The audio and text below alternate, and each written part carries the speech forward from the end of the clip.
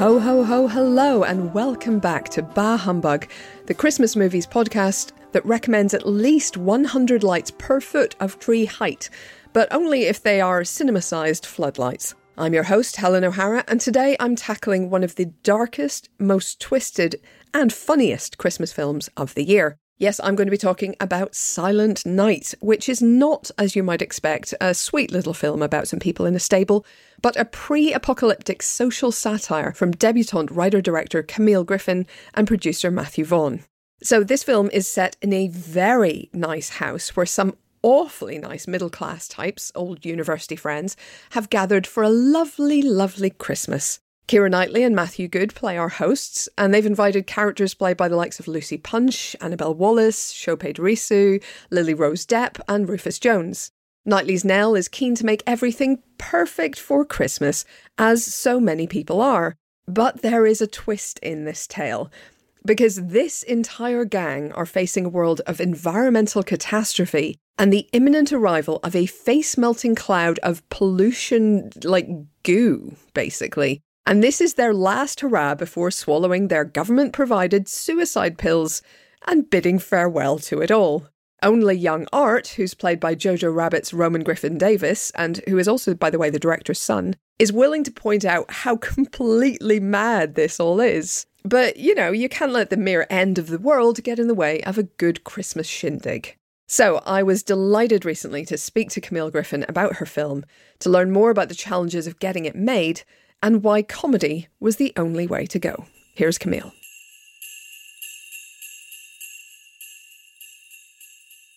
Camille, welcome to Bah Humbug, and congratulations on, I think, a very unusual Christmas movie.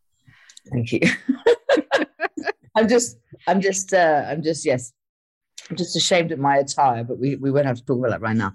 It looks very Christmassy from here. You've got a red plaid, so that's Christmas as far as I'm concerned. So, look, first question. I mean, this is a sort of pre-apocalyptic drama. I mean, would you describe it as a Christmas film yourself? I don't know. I mean, it's obviously a Christmas film because it's set at Christmas, but no. I mean, yes, I do. When people say, "What is the film?" I say, "Oh, it's a dark comedy, set at Christmas." But I don't know if you can call it a Christmas movie. No. Yeah, it's not your average Christmas movie. No, for sure. Yeah. Yeah, I think to set more films at Christmas. It's a great time to set a movie at Christmas. Yeah, because everything's kind of heightened, right? All the kind of emotions kind of come to the fore. Exactly. You get that instantly. I have to explain that sometimes, but I don't know why I have to explain it. It's obvious, I think. But yeah. Yeah. So tell me about the inspiration for this. This was sparked by a conversation with your sons. Is that right? Yeah. I mean, I think generally speaking, I did my first TV radio interview the other day, and I was quite honest, but which I think is a good thing. But all my material I've ever written is kind of challenging the dysfunction of the middle classes. So I suppose, obviously, then I have to say to myself, well, how dysfunctional am I? Well, obviously, I am pretty dysfunctional, but I have a real issue with my class system that I grew up in. You can probably tell I sound kind of posh, but I was kind of actually an outsider in a way to the class system, but I didn't inherit this accent. So I always wanted to kind of challenge the privileged class and their value system and how they react under extreme circumstances and what makes them tick and things like that. And then this particular idea, I think, happened. I was trying to find something to write that I could make for very little money in one location. And because I decided to not go back to the film industry to ask for funding again, because they wouldn't give me any money. And for years, they wouldn't give me any money. And it was my last attempt. Anyway, I was chatting to the kids and they'd just seen War Horse. And they said, "Oh, what would you do if there's a war?" And I was like, "Oh, blimey, well, that's a very serious thing." And I remember being very little and watching a film called Where the Wind Blows. Did you ever see that film? Oh, God, yeah. I'm still scarred. Yeah, the Roman Briggs film. And I watched it accidentally thinking it was a cartoon, you know. Yeah, because, that's what it looked like. It looked cute. What it looked like. And I remember, very, very young and finding out about nuclear war and thinking, oh my God, we're all going to die. Like, my world had ended. I was terrified. So I was careful with them. I said, well, it's not really going to be like guns and horses and, it's going to be really big bombs. And I said, and it's going to be dreadful. So we're either going to have to go into the forest and, arm ourselves or end up eating each other and it'll be dreadful. And or we could have a nice dinner, lie down and take my tramadol. I've been saving up over the years. I mean, I like, it was a joke. Clearly, I was joking. Yeah. The kids were like, we wouldn't take your bloody tramadol. And I was like, oh my God, that's what we should make the film about. So, yeah, I mean, my head's full of dark, crazy ideas, but it wasn't supposed to be serious. It wasn't supposed to be. And this film wasn't supposed to land in a pandemic. I wrote this before we even knew of a pandemic. In fact, originally I wrote it was a virus, and then my then agent said, oh, that doesn't make sense. So we changed it to environmental. Yeah. It's amazing timing, because it feels very of the moment in a very strange way. You know, just these people in their little bubble, like all of us have been over the past year or so, and sort of facing some big crisis. It feels all too relatable. Yeah, I know. I'm sad. I mean, that makes me a bit. I mean, obviously, I'm sad. I mean, I'm sad. Obviously, we're all sad about what's happened and the amount of people have had to suffer over the last 2 years. Of course, I had no intention to traumatize an already traumatized audience, but I obviously did have an intention to traumatize an untraumatized audience. That is true. Yeah, but I think it's still helpful. I think it's helpful to have these conversations. That's important for me, I think. Yeah, absolutely. And I mean, just in terms of having these conversations, I mean, casting your own kids in this, I think is one way to kind of control that a little bit, I guess, because you're having incredibly difficult conversations with any young actor you put in this film. And maybe that way you have a little bit more support network for them, I guess. I know. Yes, you're right.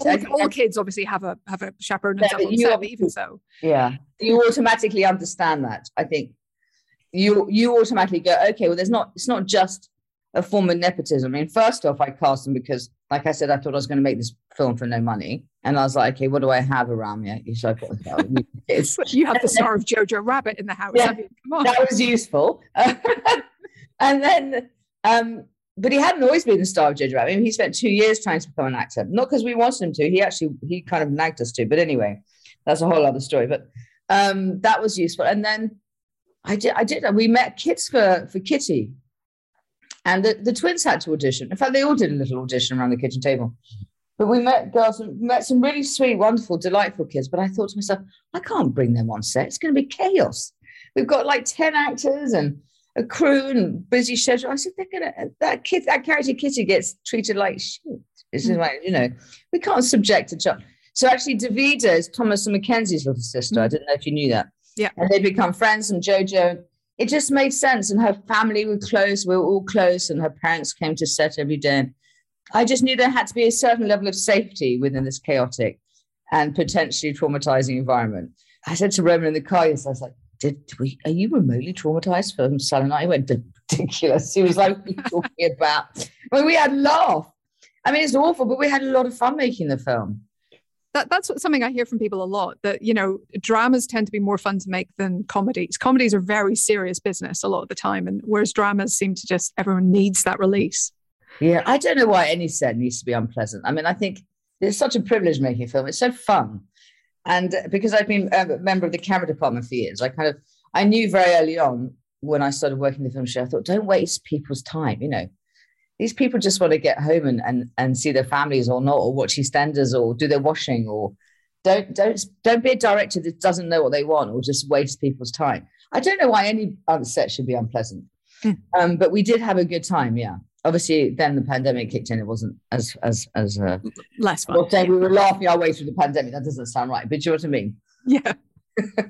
So when did you actually shoot this? Was this sort of just pre-pandemic? Was that? Yeah. Well, we were supposed to have a 4-week shoot. We started shooting in February, and we were supposed to have a 2020. We were supposed to have a 4-week shoot, and we wrapped a few days early because we were going into national lockdown on the Monday. So we wrapped on the Wednesday. Right. So it was progressing slowly and then getting quite serious and then very serious. Yeah. And then, very similar. Terrifying. Very similar to the giant cloud hanging over the film itself. I mean, tell me about your cast though, because you've got this incredible lineup of people. Was Kira the first kind of piece of the puzzle? Was that how you came together? She is. That's amazing. I adore her for that. I mean, I do anyway. I've got a bit of I wouldn't say girl crush, because I'd like to say we were friends, but she is a kind of remarkable human being, actually. She was Matthew Vaughn was the first person on board. He's really the person who changed my life. And he said, who do you want to be in this movie? I said, well, it's got to be Keira Knightley, hasn't it? I mean, it's got to be Keira.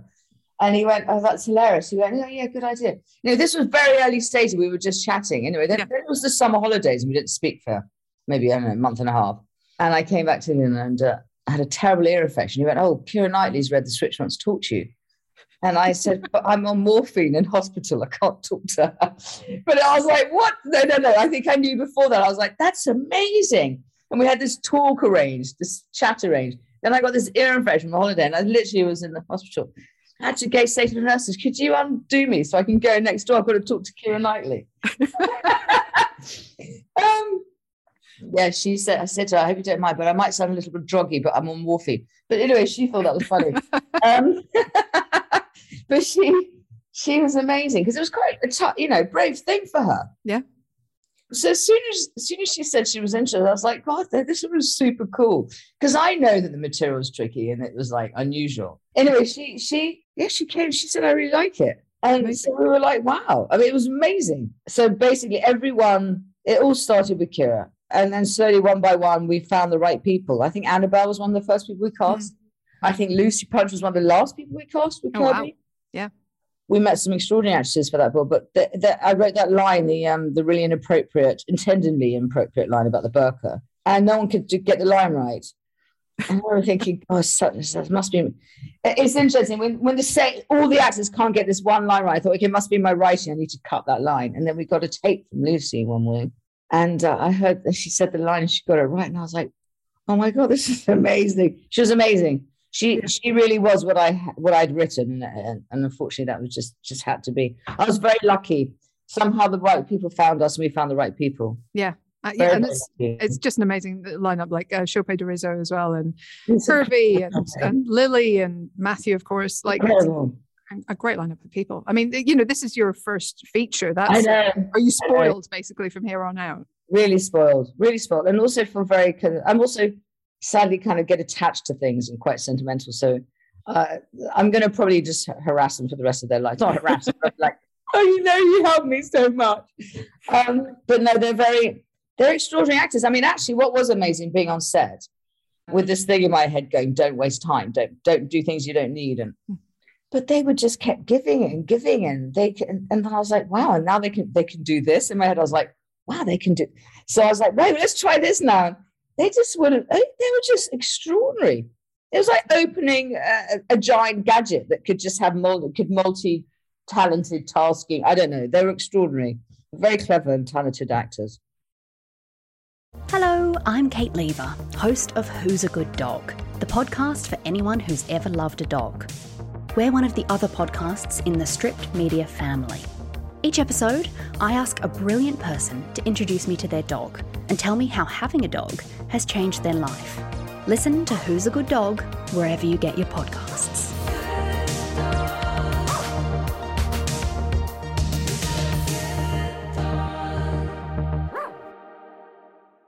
I wanted to ask you as well about like choosing particularly to set it at Christmas, because I think it works brilliantly because you have already this pressure that a lot of people feel to make Christmas perfect. And you have that turned up to the absolute maximum because it's the last Christmas, it's the only Christmas. And just the insane kind of fizzing tension of that in the background, particularly for Keira Knightley's Nell, I just thought that was a brilliant way to do it. Was that one of the big reasons for setting it when you did? Well, I think, Helen, I'm just going to say, I think we're very like-minded, because you're the only person actually I've spoken to, quite a few people recently, who understands that we're all dialed up at Christmas, that we're supposed to be our best selves are. We at Christmas is a time where we go into our deepest form of sentimentality, and like, who's that person I haven't called and who haven't I spoken to? So yeah, I think really I wanted to parody the middle class, the middle upper classes, and then unconsciously, as I started writing, I realized I was parodying the working title genre. And then Keira lent us from that working title genre perfectly. And then it all made sense. So it wasn't, I didn't sit down and take all the bits of the puzzle and go, I have to do this, and this. But it just all seemed to make sense.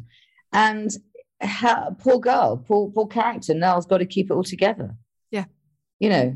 She's the perfect kind of version of neutral. Like, it's amazing because when I see the film, I think she has so much love for her characters. She's more able to love. She's like the perfect grandmother. Grandparents love their grandkids, but they're terrible. They were terrible parents, right? She's the perfect friend, but she struggles harder with the kids, even though she's a wonderful mother. She's good. She's got both good and bad and dysfunction. And so I think, that's interesting. Absolutely. And I love the different reactions across the whole spectrum. You've got the sort of, let's not talk about it. Thank you. Stop talking from Matthew Good, that kind of desperation to not let anything get too deep or too difficult. Yes. I've had that my whole life. I've been told to shut up my whole life. So I don't know how you feel, but that's a theme of my life. Oh God, here she goes. Oh God. And what about getting that tone right in the film? Because it is really funny, but it's also really dark at times, Is that something that took a lot of drafts? Like, how long have you had this sort of bubbling away? No, it didn't take long. There were lots of things that were hard, but I wouldn't say, obviously it's hard in the edit because you don't always have control of your film, And obviously I was working with some really established filmmakers, Matthew and Trini and our editors. So you can't always control what you believe in. And as a first-time filmmaker, I don't have the status to go, I know that's going to work. But I didn't have any issue with the tone. Because I think, what was interesting is that, like I said, Roman had been in Jojo Rabbit. And I remember sitting on Taika's set and thinking, oh my God, wow, I've got it. I get it. He uses comedy. That's hilarious. You can talk about Nas, you can talk about anything if you use comedy. So that really was thanks to him, the inspiration for comedy, because all my other materials have been really miserable. Can you imagine that material without the comedy? Which is probably why my films weren't getting made. No, I haven't killed any kids before then. But oh dear. Anyway, you can see I'm laughing at that. That is my tone. So anyway, I think I came home and started writing. It was quite a quick thing to write. But the tone I didn't find difficult because I think life is so ludicrous. And we all are exceptionally brilliant and also exceptionally selfish. We all can be, I was reading again today about people in Europe's got the highest rate of COVID at the moment. And it's so sad. And it's like, what do people, anyway, for me, life, you have to find the comedy and the hope and the darkness. Otherwise we've all had it, right? Yeah, absolutely. People laugh at funerals, right? People laugh at funerals. So, it kind of seems correct. I have to ask about the Bublé song. So you have a Michael Bublé song, Christmas Sweater, on this film. And I was sort of sitting thinking, I don't remember this from the album. I'm sure it's on the album. It sounds exactly like, a Michael Bublé Christmas song. But this is a special new song for the film. Yes. Well, we made the film. I can't remember what point, but Matthew said, what do you think of this? And he sent me over this song that he was tinkling on the piano. And because Matthew's he's got multi-talents. And I went, as you do, politely, go, yeah, it's great. Thinking, what is this ghastly crap I'm listening to? And then but I thought, it's got charm. It's got charm. It's got a, anyway, I didn't think anything of it. And then a few months later, hey, listen to this, Camille. I was like, is that Gary Barlow singing your song? He went, yeah. I went, oh, okay. He said, I think we should put it in the movie. And I was like, and I was like, oh, okay, yeah, sure, interesting. He went, who do you want to sing it? I said, well, it's got to be, Michael Bublé. He's Mr. Christmas, right? So Matthew wrote this song with Gary Barlow, Lorne, the composer. Lorne kept that very quiet, didn't admit to that till later in the story, in our journey. They brought Bublé on. Jane Goldman wrote the lyrics, and they generously gave us the song to put in our movie. What can I say? I'm being very cheeky now. No, he did give us the song. With that opening scene where they're all driving, that was a pickup later. Wow, okay. And then I said, if we're gonna have this song in the film, you're gonna have to please at least let me take the piss out of it, please. Mm-hmm. Yeah. Which thankfully he did, because if he hadn't, that would have been worse, right? Oh yeah, I think it works brilliantly. As a counterpoint to everything else that's going on. We're all going to be singing that, though, soon. When you're least expected, you go, I'm singing that Christmas song because I do. It's in my head now. It's actually very clever, yeah. Even though, forgive me for what I've just said. No, but it does work, but it's a complete counterpoint. Yeah. So look, there's a couple of questions I ask everybody on this podcast because obviously it is about Christmas movies. So what are your favorites? Is there something that you watch every year, or do you avoid Christmas movies like the plague? Yeah. I love Christmas. I don't think I still haven't seen Elf. I haven't seen Elf. Apparently that's one of the best Christmas films ever made. It's wonderful. Yeah, you've got to see it. I mean, I loved when I was a kid. Well, when I was a kid, when the kids were younger, I loved Home Alone. But of course, It's a Wonderful Life is amazing. But I did show them Die Hard last year because I think that's incredible. And I love Gremlins. I mean, I do love Gremlins. Yeah. I do love Gremlins. Gremlins is a good reference, I think, because there's this, the Gremlin in the blender and then it's Christmas. Yeah, when I think of Christmas, I just think of New York and that amazing toy shop. And I think really not very interesting choices. I'm so sorry. No, they're classics for a reason, quite frankly. So, but you'd really have to see Elf, especially if you're like a New York Christmas. Like it's pretty. But let me ask you a question, Helen, because I've heard so much when I go online and I look up the film, which I shouldn't do, and obviously I'm going to stop doing. I'll stop doing that now. Silent Night, Deadly Night is a film that people have talked about, this cult classic. Have you seen it? It looks terrifying. I saw it years ago and I haven't gone back to it, I'll be honest. It's scary, as I remember. It was scary. But people are obsessed with it. They're still watching it now. They're obsessed with it. I'm doing a spoiler, another episode of this podcast is going to be about a horror movie that's out this year called The Advent Calendar, where apparently something bad happens every day. So I've got a horror expert lined up to talk about that. That's hilarious. That sounds hilarious. But there is a tradition of Christmas horror movies. So, you kind of fit into that, I think, to an extent. Yeah, I've got to the age of 47 and never knew that this was a thing, What's wrong with me? Gremlins is your kind of entry into that world. Yeah. And then it goes Silent Night, Deadly Night. Yeah. Silent Night, Deadly Night. You should also check out Rare Exports, which is, I think, Finnish film where Santa is the monster, basically. Oh, amazing. Well, that makes sense. He's scary. Yeah. Fantastic. Okay. Did you... was that your last question? I can't remember. No, I've got one more, which is simply this: Christmas traditions in your house. Do you have anything in particular that you do that other people don't? We do have a tradition, but that's probably because I was brought up Catholic. My mother's French. See, my mother's French. She was French. She's still French. What am I talking about? As a child, we would be allowed to. We'd celebrate Christmas on Christmas Eve. So you have your Christmas dinner on Christmas Eve. It's nothing different that we do in our house, but I suppose it's different from the British.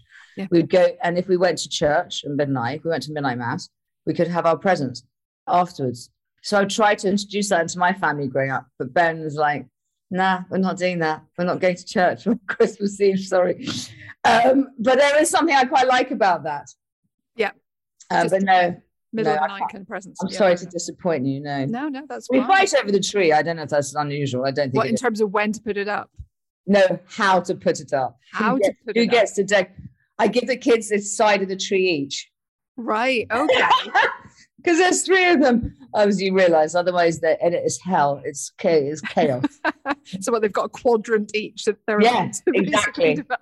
Yeah, and I give them each the same one. I go, you go and do your side now, and then they all fight. Yes. That's amazing. Honestly, I think that might be a very good coping mechanism for a lot of families out there listening. So I think that's probably a good thing. But listen, thanks so much for joining us. And nice congratulations on the film. It is not what I expected, but I was just amazed by it. I was really, really impressed. So I'm very grateful. Thank you so much. I will be recommending it with caveats that it's not the cheeriest of Christmas films. No, it's not the cheeriest of Christmas films. Yes, exactly. Thanks for supporting the film.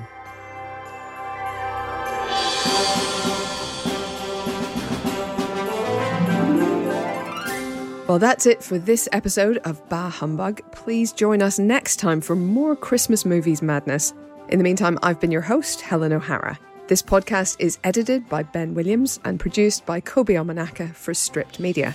And if you've enjoyed the pod, please do rate us with 5 shiny Christmas stars wherever you listen to your podcasts. But whatever you do, happy holidays!